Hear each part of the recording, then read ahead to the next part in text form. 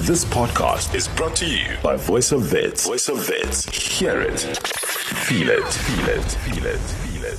Our conversation with Mudiwa on Money Mondays, as well as Junior jumping onto our traffic. What do we have for today? Okay, Money Mondays. So today we're speaking financial indicators. Now, people may hear at the end of the news bulletin every now and then Lerato Mhoto speaks of financial indicators, the rand to the dollar, the rand to the pound, as well as, quite a lot of currencies to do with, being on news and what our current rand is rating at in the market, that sort of stuff. Now, Mudiwa is here to break it down for us and tell us exactly what that means. And we welcome him to the show. Mudiwa, thank you so much for joining us. And welcome to the VOWFM Drive. We want to talk about financial indicators. What are financial indicators?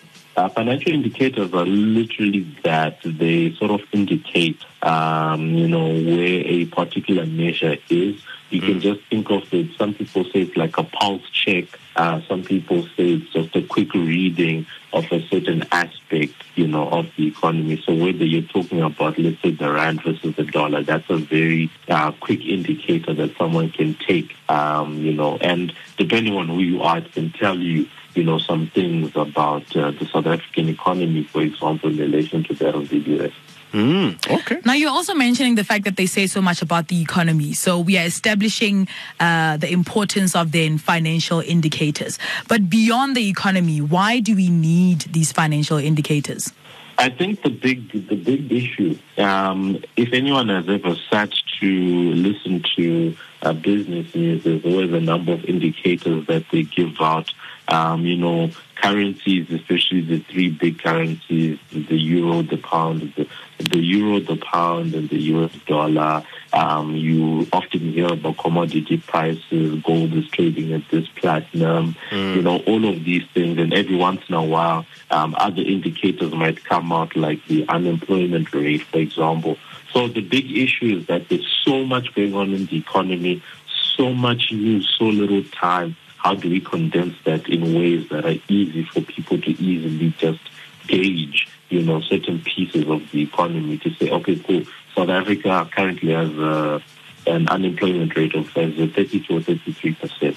Right? Before we get into the nitty-gritty, someone just has that baseline piece of information that helps them to sort of understand what's going on. Makes a lot of sense. So this is in comparison to a lot of countries when it comes to do with how we're performing financially, which makes a lot of great sense. Now, something that I need for you and I to make sense of is the currencies that we currently have, financial indicators that we currently have. Can you please give us a list of at least maybe 4 financial indicators to make sense of, the listener who's listening right now and thinking to themselves, I hear Mudiwa, but I don't understand what he's actually saying.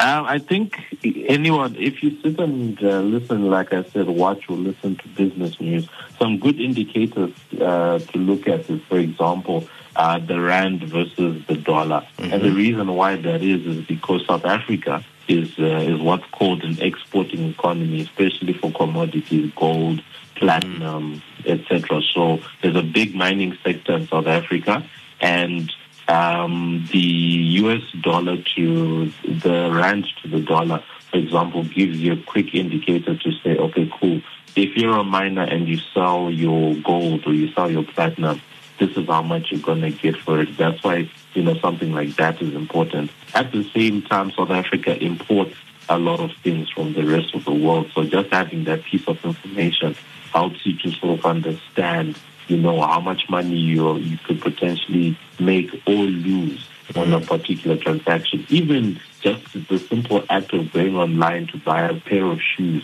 from Amazon, because all of that, those conversions are going to have to be done. Another one is the JSE All Share, AL. Some people say it as ALSHI, and that's basically, that just gives you what the aggregate movement of the stock market has been in a day, a week, a month, or a year, right? So if you just want to know what's going on in the stock market, good indicator. And then you have your other indicators like the price of gold, the price of platinum, the price of silver, etc.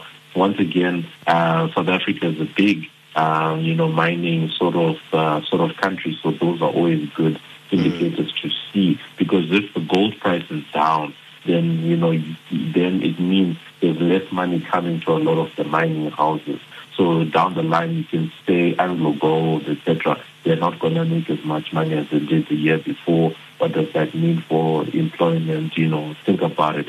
And then the last one is what I call is the general ones that will come out periodically. So, for example, you have your CPI or your inflation, you've got your unemployment figures that will come out, and then you have your GDP or gross domestic product numbers that will come out. Usually those come out every quarter, but the other ones that I've just mentioned usually are being tracked literally on a continuous basis. Okay. Wow. Makes a lot of sense. There's always something to learn. All the time. Economics. Mudiwa Gavaza, thank you so much for joining us here on the VOWFM Drive. Our listeners will also catch you this coming Thursday from 7 to 8 p.m. on the Business Buzz. Thank you for always educating us. But otherwise, we shall check in with you again on Money Mondays in the coming Monday. Thank you for having this conversation. This podcast was brought to you by Voice of Wits.